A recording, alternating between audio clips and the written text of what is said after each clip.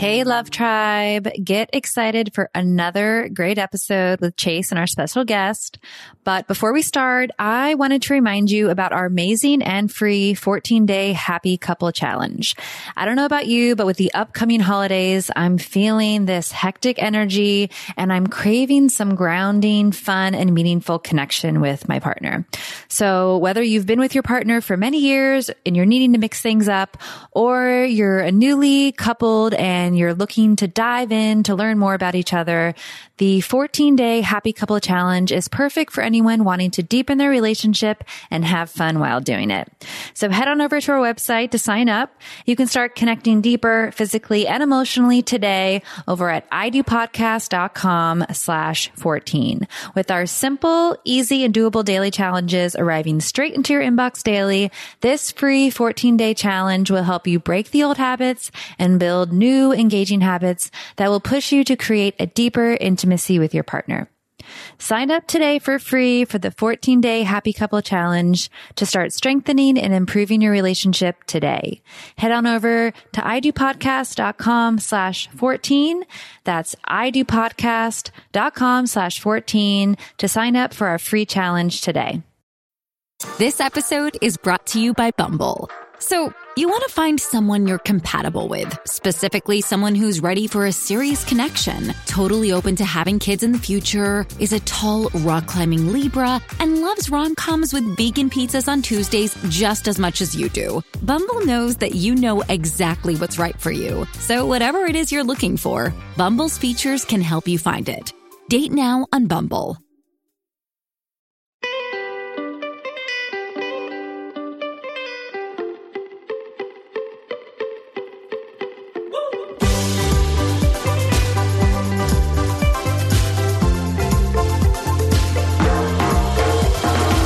Take me to the place in the middle of the sun.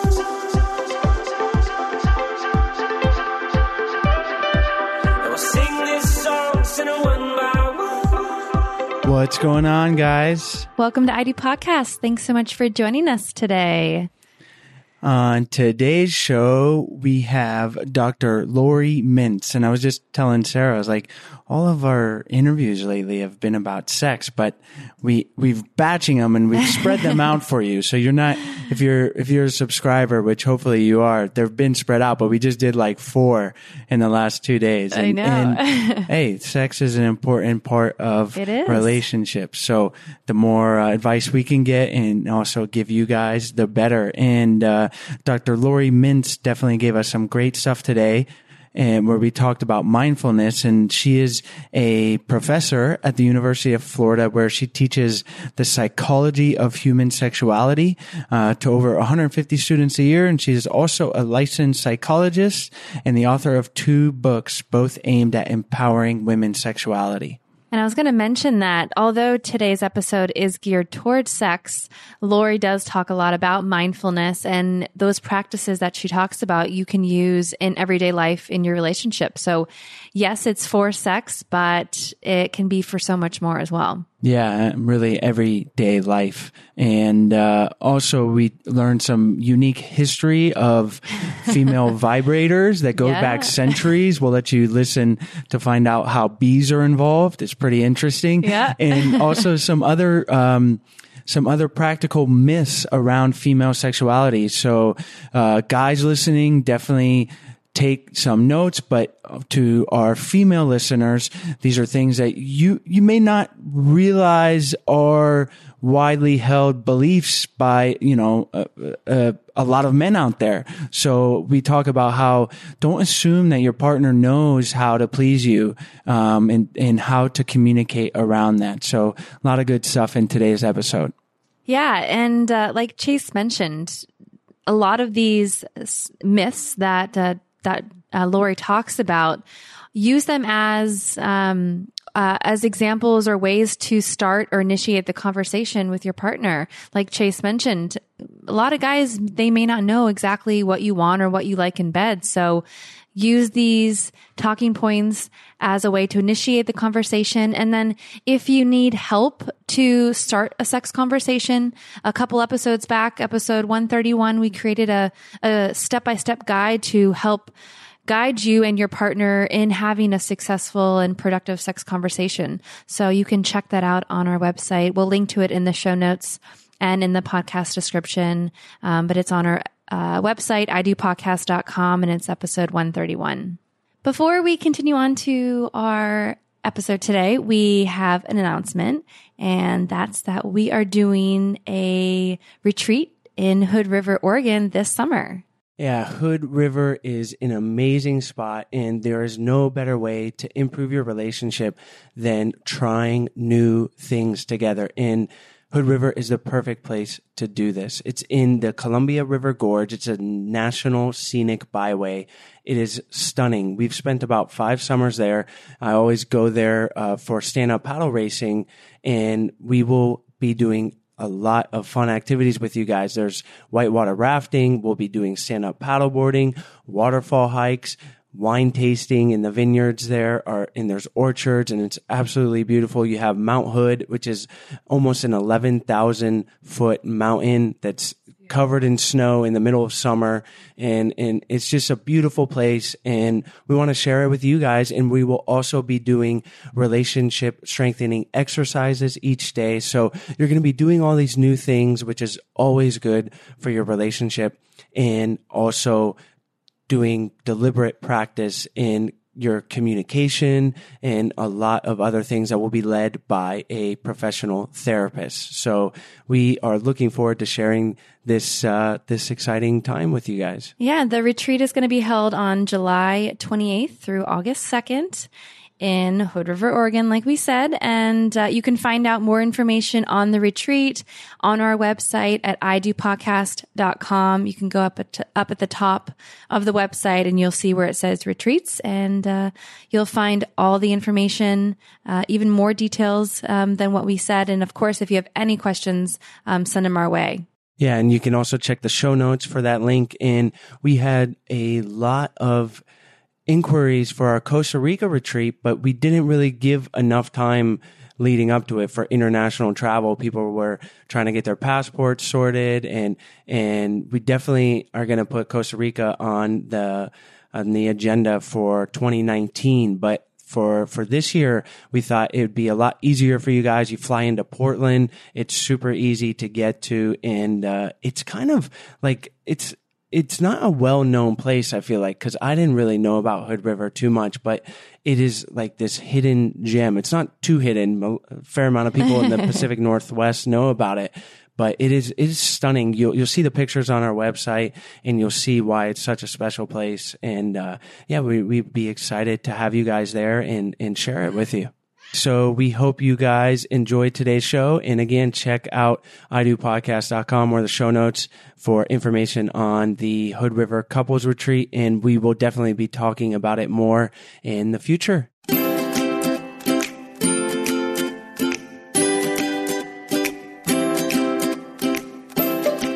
Hi, Lori. Thanks so much for joining us on the show today. My pleasure. I'm glad to be here. We've given our listeners a little overview, told them about your work as a therapist and then also a teacher. And why don't you take a minute, tell us about yourself and why you enjoy helping people improve their relationships? Sure. Well, I'm a licensed psychologist, and I've been working with individuals and couples for almost 30 years now. I'm also a professor at the University of Florida, and I teach psychology of human sexuality to about 150 students a year. And I'm also the author of 2 books, both with the goal of empowering women sexually, Tired Woman's Guide to Passionate Sex and Becoming Clitorate, Why Orgasm Equality Matters and How to Get It. And through all of those activities, one of my greatest joys is helping people live more authentic, free, joyful, and sexually pleasurable lives through the art and science of psychology. We love that. And I think we are going to have a lot of great stuff for us and our listeners today with today's topic. And that is mindfulness in sex, in our sex life. So bringing mindfulness into the bedroom. So mindfulness, I feel like in a very good way, it's a trending sort of word, and it's out there, and seems like now more than ever that people are hearing that in conversation. But it is something that is easier said than done, right? So why don't we start by having you talk about mindfulness and how it's important in the bedroom and how we can improve it. Okay, that sounds great. So everybody, you're right. People hear this buzzword, mindfulness, and there's some confusion about what does that mean. A lot of people think, oh, it means sitting and meditating for, 60 minutes or something, and that's not at all what mindfulness is.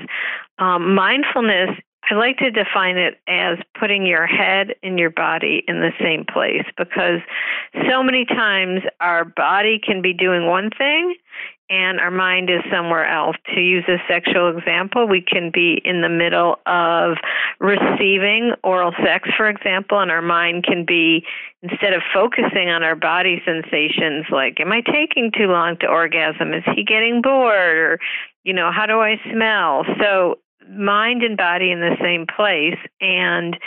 But what I also like to say to people, have you ever ridden a roller coaster? And whether you like it or not, it really helps define mindfulness, because as you're going up, up, up, up, your mind and body might not be in the same place. You might be thinking, oh my heavens, this is going to be fun, or, oh, why did I do this? I want to get off, or I hope my buckle is tight. But then as soon as you start flying downhill, you're not thinking at all. You're simply feeling. Your mind and body are in the same place. You're fully immersed in your body sensations. And that's what mindfulness is. But lastly, mindfulness is also the ability to bring your mind back. It's not just always being in that same place. It's that ability that you can cultivate to notice when your mind is wandering rather than just follow it, and to bring it back to your body sensations. So I think I've gone on a little bit defining what mindfulness is. I think your other question was how does that apply to sex? I don't know if you want to stop there and say anything about what I just said, or if you'd like me to just move on to how it applies to sex. Let's talk about mindfulness first, and then we'll get into how it applies to sex. And I love that that description of putting our heads and our body in the same place. And I feel like I spend a majority of the time, you can call it daydreaming, you could call, thinking about the future, thinking about the past, but not being present. And it's something I always want to work on. What are some ways that we can notice that our mind is wandering, and that we can work on being in the present moment? Absolutely. And your experience is like most of the rest of the world. Our minds wander a lot. And it's a constant cultivating practice to be mindful. And what I advocate people do is that they start small. They start in their daily lives on little activities, that any moment can be a mindful moment. And so, for example, when you're brushing your teeth, that's a great place to start. That's a time where most people are just mindlessly brushing and thinking something else. But if you focus on the sensations, really focus on the suds in your mouth and the feel of the brush and the toothbrush, that teaches you mindfulness. You can do it washing dishes. You can do it taking a walk. Any moment can be a mindful one. And the practice is to focus fully on your body sensations and to the moment, and to bring your mind back when it wanders. And some of the best ways to bring your mind back is to take a deep breath, breathe in and out, and focus on the breath going in and out. And that is often helpful to bring one back to the moment. And is this something that I'm just curious? It's slightly, I don't want to say off topic, but evolutionarily, why do we tend to wander so easily? Why is it so hard to just be present? Is there a mechanism that for having evolved this way? Honestly, I have no idea. I will tell you, I'm not an evolutionary psychologist. I'm a psychologist that, educates about sex and helps people live more authentic lives. And so I don't know what, I could make some stuff up and I can guess, but I won't do that. Instead, I'll say that, I think our ancestors probably used to be more mindful, had more focus on the moment, and that it's modern culture that is, it's pushing us to be in 2 places, 3 places, 4 places at a time. And what we do know, though, is that cultivating mindfulness in daily life, it's related to happiness, it's related to self-esteem, it's related to less experiences of pain. It's definitely related to a better sex life. So I don't know the whys, but I can tell you with beyond any doubt that cultivating mindfulness in daily life is one of the most powerful psychological remedies based on research that we've got going right now. Yeah. So what is the first step that someone can use to implement mindfulness in the bedroom? So first, as I said, practice in daily life first. I always advocate that so that you get used to what it's like to bring your wandering mind back. And again, you can do that in daily activities. Some people also like to actually sit and try a meditation, and there's some great apps for that, Insight Time or Headspace with these 2 or 3 or 6 minute meditations. But then once you know what that feels like to immerse fully in the sensations and bring your mind back, it's really a simple doing it during a sexual encounter. When you notice your mind wandering, doing what we sex therapists and educators called spectator sex, sort of watching yourself from the outside, usually about performance or appearance or body image. And then just bring your mind gently back to the moment. I have different clients who sometimes like to just do it, bring themselves back to the moment through that breath work. I have one client who finds that if she sort of nuzzles her nose into her partner's neck or a body part that smells good to her, that helps her signal herself to come back to the moment. I have another client who says she breathes through her genitals, or she tells herself to do that. That reminds her. I have another client who says bed, not head to herself. So different people will develop different strategies for bringing their body and mind back to the same place, but it's the same principle in bed as it is outside of bed. So one thing I'm thinking as a guy is that generally premature orgasm is a much bigger problem for men than for women. And so we're taught early on, or the pop culture is to think about something else. I don't know if it was something like in a movie. It was like, count your baseball cards. I swear it was in a movie. It was like, just count your baseball cards and think about baseball cards in your head to distract ourselves from the good feeling. So it's kind of like a paradox in that we don't want to last for 1 minute, but sometimes you have to put your mind somewhere else, or maybe there's some breathing techniques, but can you talk a little bit about that? And the physiology of it probably lends itself a lot more to this being a male problem. Well, it's interesting what you say. What are sort of common male problems during sex and common female problems? And for both, however, mindfulness can really work in that advice that you're talking about of, like, think of something else. It's not for what's called premature ejaculation. It's not really what's recommended. So to back up, basically, a few things about just to address premature ejaculation in general.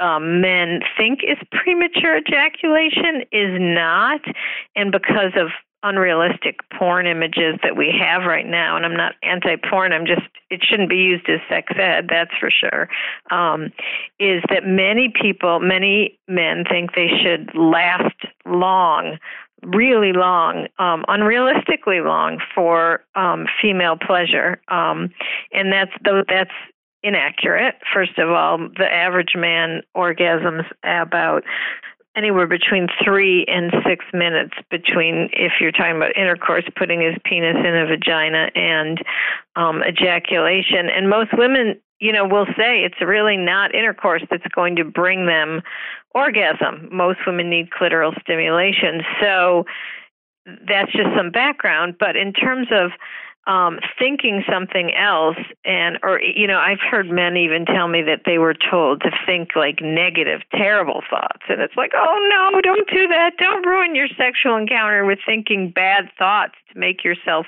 not orgasm. What actually is most helpful for premature ejaculation is exercises where you're very mindful of your body. You're very tuned into your body's responses. And most men have this point of ejaculatory inevitability. It's the I'm going to come phenomenon. I'm going to come right now. And focusing and learning your own body enough to know when that is, and then be able to back off before that point, back off on the stimulation. So actually, while maybe counting cards or whatever backwards may help, the actual most proven techniques don't recommend that at all. They recommend more body attunement. That's a good point. And yeah, I mean, I knew that was misinformation, but it is information that is widely distributed, at least as a male growing up, and like that was, it didn't come from like a sex ed book, but like I said, pop culture, and then it kind of intuitively seems like it's one of the first things to maybe try, like, just try not to think about how good it feels. And it is paradoxical because we want to be in our bodies, like you said, and you can actually last longer if you're breathing, if you're aware of what's going on. How can a partner, if there's two partners in the relationship and one seems to be into it and not, their mind is not wandering, and the other is just completely not there, they're thinking about their email or something, and surely we can sense this. How can that be addressed within the relationship? That's such a great point. And sexual communication, basically. I mean, so much of good partnered sex comes down to something we're never taught, which is good communication, good sexual communication. And it's okay to say it. It's okay to talk about it. It's okay to say, gee, I sense you're not really here. Or it's okay to say to your partner, I'm really having trouble focusing. I'm like so stressed out. I keep thinking of my emails, it's not about you. Then they can have a conversation. What would help? What can we do to bring you back to the moment? So it all comes down to good sexual communication. Yeah, it's so important. And one of the things that's really unique about sex as a human is that it's one of the times that if you are being mindful, that you can really go into a deep state of mindfulness where you are not thinking about anything else and only that present moment. And there's not too many activities that are like that. Certainly sex is is one of the ones beside, certainly also with your partner, that you're sharing that moment at the same time. It's pretty special thing. Yeah, and I say in my book, Becoming Clitorate, that mindfulness is sex's best friend, but I also talk about something you just pointed out, that actually at the moment of orgasm, research shows that a part of your conscious brain turns off. And and other parts are activated. But so in a sense, orgasm is like the most mindful moment you can have. They go hand in hand, mindfulness and orgasm. Do you have any advice for, or maybe like almost like an exercise that when you're practicing mindfulness, do you recommend doing it with your partner in this situation where maybe you're both trying to be more mindful together, and that with that connection, it helps your connection in bed as well? But before we continue on with this interview, I want to play a song that I had made for Chase. It was the last night of the year. I saw you saunter by and my mission was clear. I just had to meet that sexy surfer man. Then I thought you might be running with a big bad bunch when I saw your brother reeling from a soccer punch. But I'm pleased to say you're no meaner than a lamb. It wasn't long before I knew I'd be climbing the mountains and crossing oceans with you. We'd be chasing away.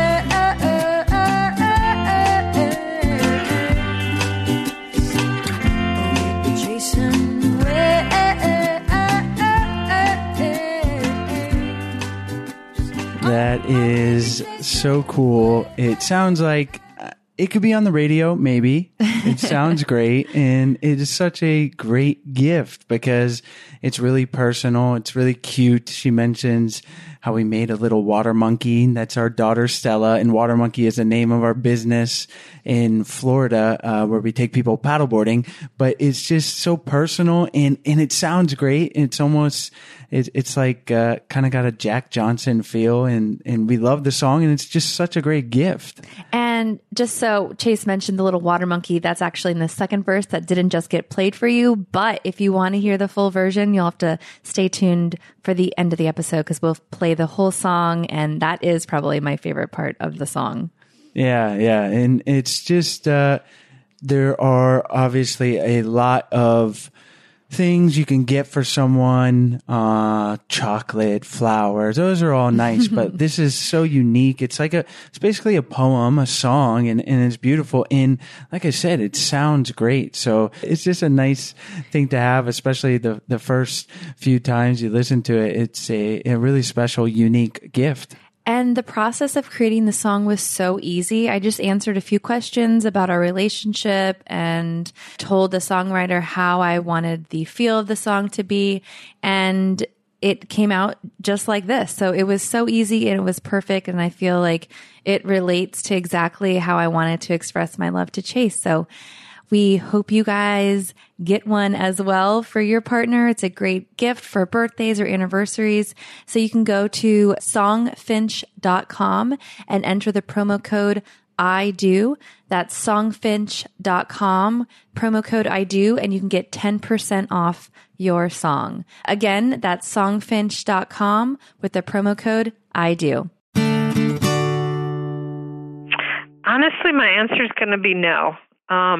Because what mindfulness is focusing on yourself, focusing on your own sensations in the moment. And ironically, the best sex is when you're sort of you can focus like on your own sensations. And so, sort of certainly there's partner connection exercises in tantric sex, for example, and you might be thinking of those. But like when you tell people, for example, when you debunk the myth of the simultaneous orgasm, that people should aim for that, I always debunk it by saying it is going to be impossible to be mindfully focused on your own sensations while you're like, okay, let's time this. Is he about to come? Is she about to come? Let's get it at the same time. That's the opposite of mindful immersion, which is what's necessary for sex. So as a professor in the class you teach, Is there any particular, I imagine it's a few months long, so you're covering a lot of material. What is resonating the most with your students when it comes to mindfulness and sex, or maybe it's not exactly within that? Is there anything that's like really aha moment for a lot of them? Well, I will tell you both what the biggest aha moments are, but I will also tell you how I incorporate mindfulness into the class is basically usually the biggest aha moments for my students come around the myths around female pleasure that are so prevalent in our culture. And that's why I wrote my book, Becoming Cliterate, and about to close the orgasm gap, which is based in so many myths and misunderstandings about female pleasure. So that's where I get the most feedback. However, in terms of mindfulness, from the start of the class, I talk about how mindfulness is related to sexual pleasure and orgasm, and I explain why, that if your spectator sex, when you're watching yourself, I'm not talking about watching someone else, is the biggest cause of most sexual dysfunctions, lack of orgasm, erectile dysfunction. And so the antidote for that in most sex therapy is mindfulness. So I talk about that, I teach that, and after I teach that very early on, and then every class I teach, it's a 3-hour class, and I lecture for about an hour and a half. And then at the break, after they come back from break, I do a 5-minute mindfulness meditation before I start the second half of the class. And my students love it, and they report that it helps them not only focus through a 3-hour class, but they're really learning the skills that we're talking about in the class. It can be great just to be able, I'm sure they take a break and then they're on their cell phones or they're talking to friends. And I imagine that it's just a great way to kind of turn off and like really be able to focus in on the class. I think we should do that, even before the interview with the podcast. I'm just like thinking about when we can do that to help our, the way that we do our interviews or our work in general. Oh, thank you. Yeah, it's something that the students really love. And in fact, I do it in my graduate seminar too. I start the class. It's a practicum class where I'm supervising people, learning to see clients. And I start every class with a different meditation, like 5-6 minute meditation before we start the supervision process. And it calms people sort of right down, brings them into the room because they're usually rushing there, having, running late, doing this, doing that, one more email before I go to class kind of thing. Sounds like the story of my life. I feel like I'm always rushing, not to class, but just give myself a little time, and then 5-minute meditation will be really good.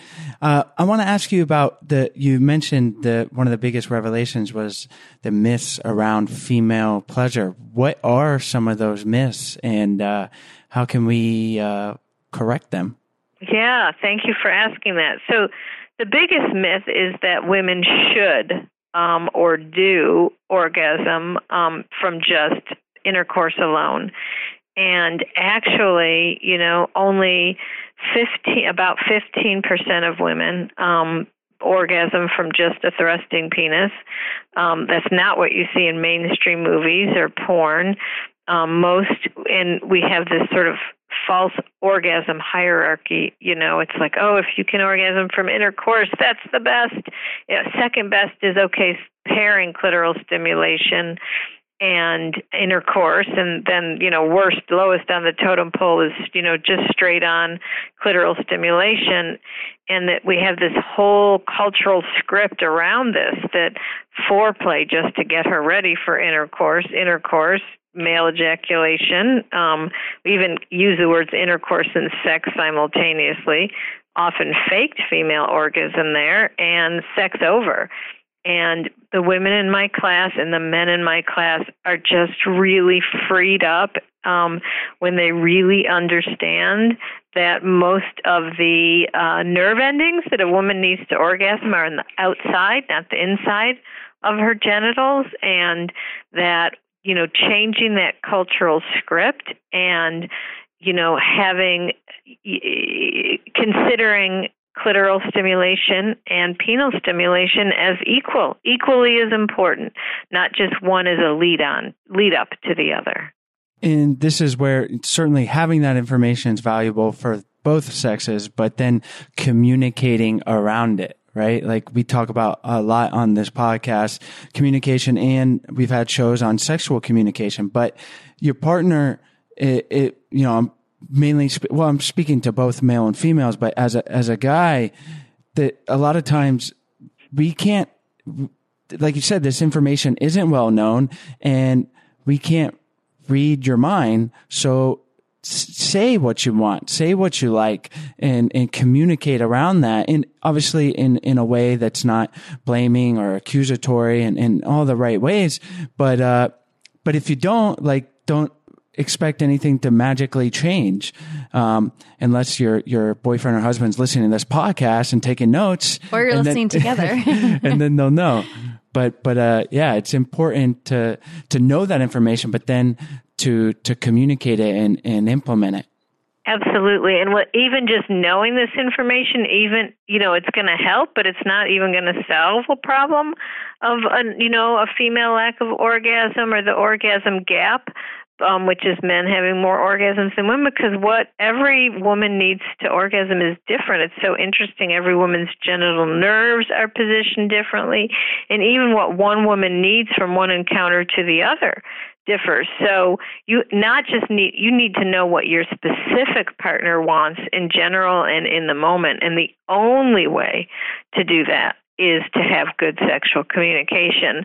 And that's why actually in Becoming Cliterate, I have an entire chapter teaching sexual communication because it's so pivotal. It's so pivotal to female orgasm. Are there any other big myths that we need to get debunked here? Oh, so many. So many. Give us some of the major ones. But another one is that vibrators are addictive, or that they take the place of one's partner. And I debunk that, by kind of going into the history. I can go in the history of vibrators, and that women have been that sensation. Vibration is something that women have been using for centuries. In the old days, women actually put bees in a box and held it to their genitals. Vibrators were invented by physicians. Anyway, I can get into a lot of it, but basically the metaphor, I like to say vibrators don't cuddle, they don't kiss, they don't say, I love you. They're just a tool to incorporate, and they provide the kind of stimulation that many women need to orgasm. And if you like to orgasm with your vibrator, then bring it into partner sex. And I use a metaphor in the book that if you and your partner were swimming in the pool one day and having a great time, and you had a raft that you were sort of jumping on and laying on and, using and floating on, you wouldn't at the end of the day say, oh, my boyfriend and I had this great time at the pool. My raft and I had a great time at the pool, and my boyfriend was there too. And it's just like a vibrator. It's just a tool to bring into the bedroom. It doesn't replace a partner's, connection. I had no idea that vibrators were back in the day. Aren't you glad? Bees? When you said bees into a box. That's pretty yes. creative. Yes. And second, how can you go about telling your partner, maybe you haven't used a vibrator before with your partner during intercourse and you want to try to bring that in, but you're afraid of their reaction, or you're afraid that they may not be comfortable with bringing something else into bed, like maybe they might feel that they're not enough for you. How would you go about initiating that conversation? And again, we're right back to good sexual communication and some knowledge, right? Yeah.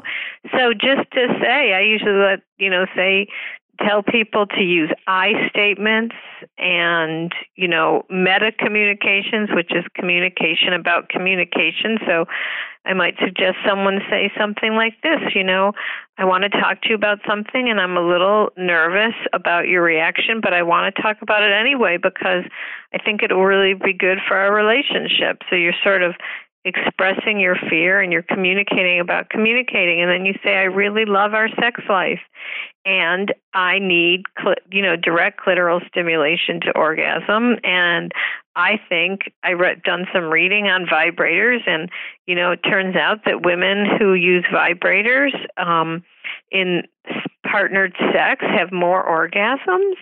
And I'd sure love to have more orgasms in our life together. So I'd love to try to incorporate a vibrator into our sex life. What's your reaction?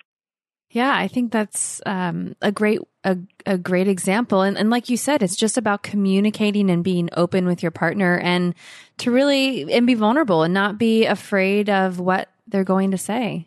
Right. And actually, the research is also clear, just for anybody who might be listening and wants to broach this topic. The vast majority of men are actually comfortable with and fine with their partner's vibrator use. And in fact, for the men out there listening, there's been a study where it showed that men's comfort with women's vibrator use was highly related to female sexual satisfaction and orgasm. And so once men can let go of the myth that their penis is central to female orgasm, it opens up a lot of freedom and a lot of possibilities, and it takes the pressure off men as well, which will help with both, erectile dysfunction and premature ejaculation. So, debunking that myth is going to help everybody, women and men together. Are there any other big myths, or maybe we can talk a little bit? I'm sure there's some myths around. It doesn't have to be a myth, but I feel like based on the show, talking with other guests, that pornography can be quite detrimental to a relationship. It can also be beneficial. Could you talk a little bit about that? Well, yes, I can. And I can talk about this from a research perspective because I teach this in my class. Basically, yes, there are a small percentage of the population who do have problematic pornography use. What does that mean? It means it's interfering with their relationships. It's interfering with work. It's like, they're maybe staying home and, masturbating to porn rather than going out with friends or, spending time with a partner. So there's definitely, it can be harmful for some people, for some relationships. But where the most harm that's shown isn't that. It's that people are using pornography rather than entertainment as role models. People are using pornography as the notion that this is what's normal and this is what our sex should look like. And that's the only thing that research has definitively shown is a problem. But if you start thinking about it as like, well, it's fun to watch like Superman or Superwoman jump off a building, but that's staged. I'm not going to try that. But it's entertaining. If you start looking at pornography that way, many couples report, or individuals, that watching erotica together is arousing, and it sort of primes the pump. So it's really, again, all about how you view it, how you use it, and it often requires a lot of conversation around, well, would this be something we would like? Should we try it? How do we react to it? That kind of thing. It's important to keep that in mind. And yeah, like you said, it's a good analogy, like watching Superman jump off a building. It is certainly not real life. And not to mention, like, the preparation that they're going through, like, to shoot a scene it's not like it's not normal sex, and then even physically, like the appearances and the lighting, and there's makeup, and it's just like mass media in general as well. Like, you'll see a couple have sex on, it might be a Netflix show, and then they just roll over and cuddle in the bed, and it's like there's no cleanup, it's just everything's perfect, and the kids are sleeping, and that's not real life most of the time. We might have that come together here and there, but keeping that perspective and not trying to measure yourself against these unrealistic expectations. Absolutely. I mean, I always talk about, like, this is interesting. There's this whole upsurge of women wanting to squirt, for example. Some women do, some women don't, but you know how it's filmed in porn? They use, like an enema or something, like a water bottle kind of thing, and they fill the woman's vagina with water till she can't hold it anymore. They run away, and then they hit shoot. So, I mean, it's all, so much of it is staged, exactly what you're saying, and yet we don't teach our children, our young adults, this. In the Netherlands, in fact, in their sex ed, they show porn, and then they discuss the difference between porn sex and real life sex. And here in the U.S., we don't have good sex ed, and our young people are relying on porn as sex ed. So they're relying on staged, exaggerated, filmed scenes. So you're absolutely right. Absolutely. Wow. Well, we'll have to have you back on and we can dive into the lack of or the need for reform of sex ed in the U.S. because, yeah, it's crazy as a culture. We're very sexualized in media and advertising, but when it comes to education and talking openly about it, it's like very conservative. And that you mentioned in the Netherlands, I believe it was there. I know it was somewhere in Northern Europe. I think the Netherlands, that it's also quite common that when a teenager is of sexual maturity, like mid-teens, and they're in a serious relationship, boyfriend, girlfriend, the parents will actually invite one or the other over to spend the night and like give them condoms and it's just like, that would never happen in the United States. There's, I mean, maybe rarely, but I guess I'll have to do some more research on that, but that it was a fairly common thing that they were doing. And teen pregnancy is quite lower there, right? Teen pregnancy was down, sexually transmitted diseases, all these things, because it was open and talked about, and it's like, hey, this is natural. Right, and they have a higher rate of female orgasm. They have less problems with acquaintance rape and lack of consent. So, yeah, I definitely would love to come back and feel really passionate about what we need to do to reform sex ed. So that would be a fantastic conversation. Well, we'll do it. And today, I want to thank you for all the great advice you've given us and our listeners. Definitely a lot of good things that we can implement. So why don't we finish up by having you tell our listeners where they can find you online, and then we'll say goodbye. Okay, that's great. Thank you for having me on.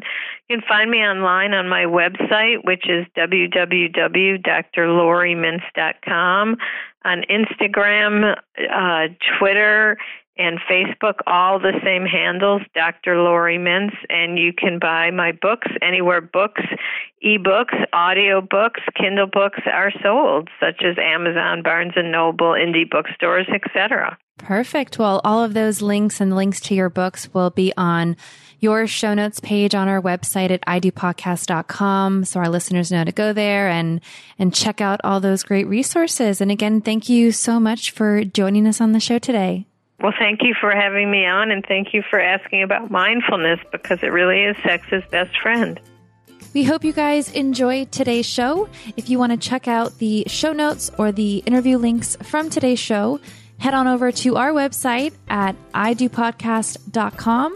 Click on the podcast tab, and you'll see this interview up at the top, followed by all of our other past interviews.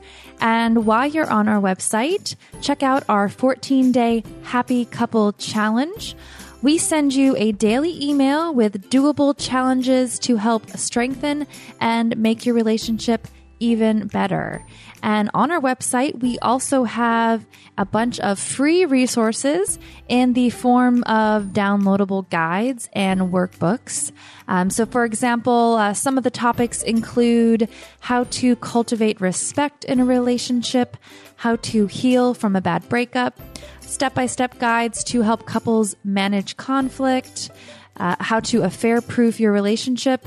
Those are just a few of the topics that we talk about in these free guides. So if any of those sound interesting to you, you can check those out on our website at idopodcast.com. We hope you guys enjoyed today's show.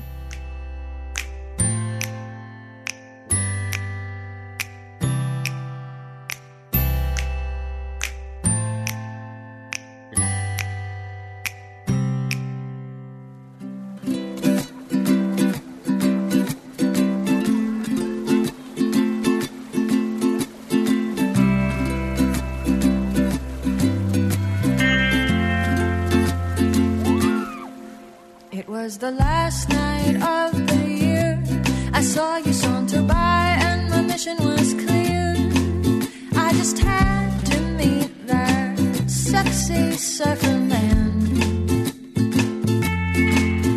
Then I thought you might be running with a big bad bunch when I saw your brother reeling from a soccer punch. But I'm pleased to say you're no meaner than a lamb.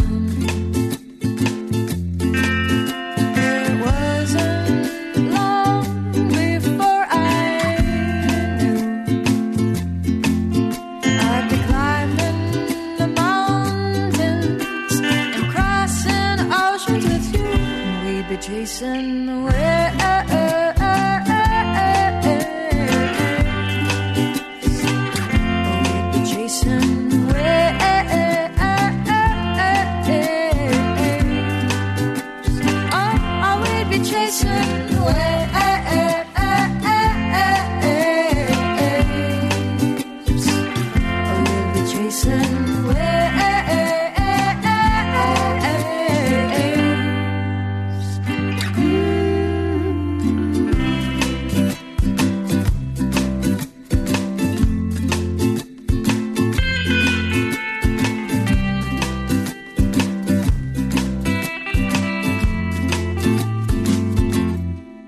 Whether we dine in Santorini or scour the streets of Venice for some Chinese cuisine, from dawn to dusk with you is a perfect day.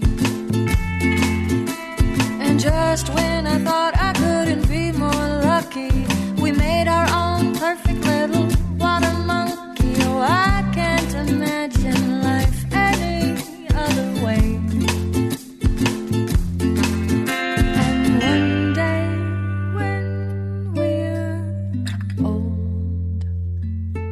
I know that we'll just wheel our walkers right out onto our boards. We'll still be chasing waves.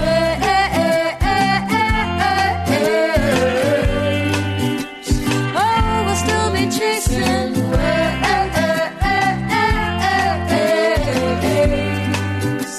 Oh, I love chasing waves.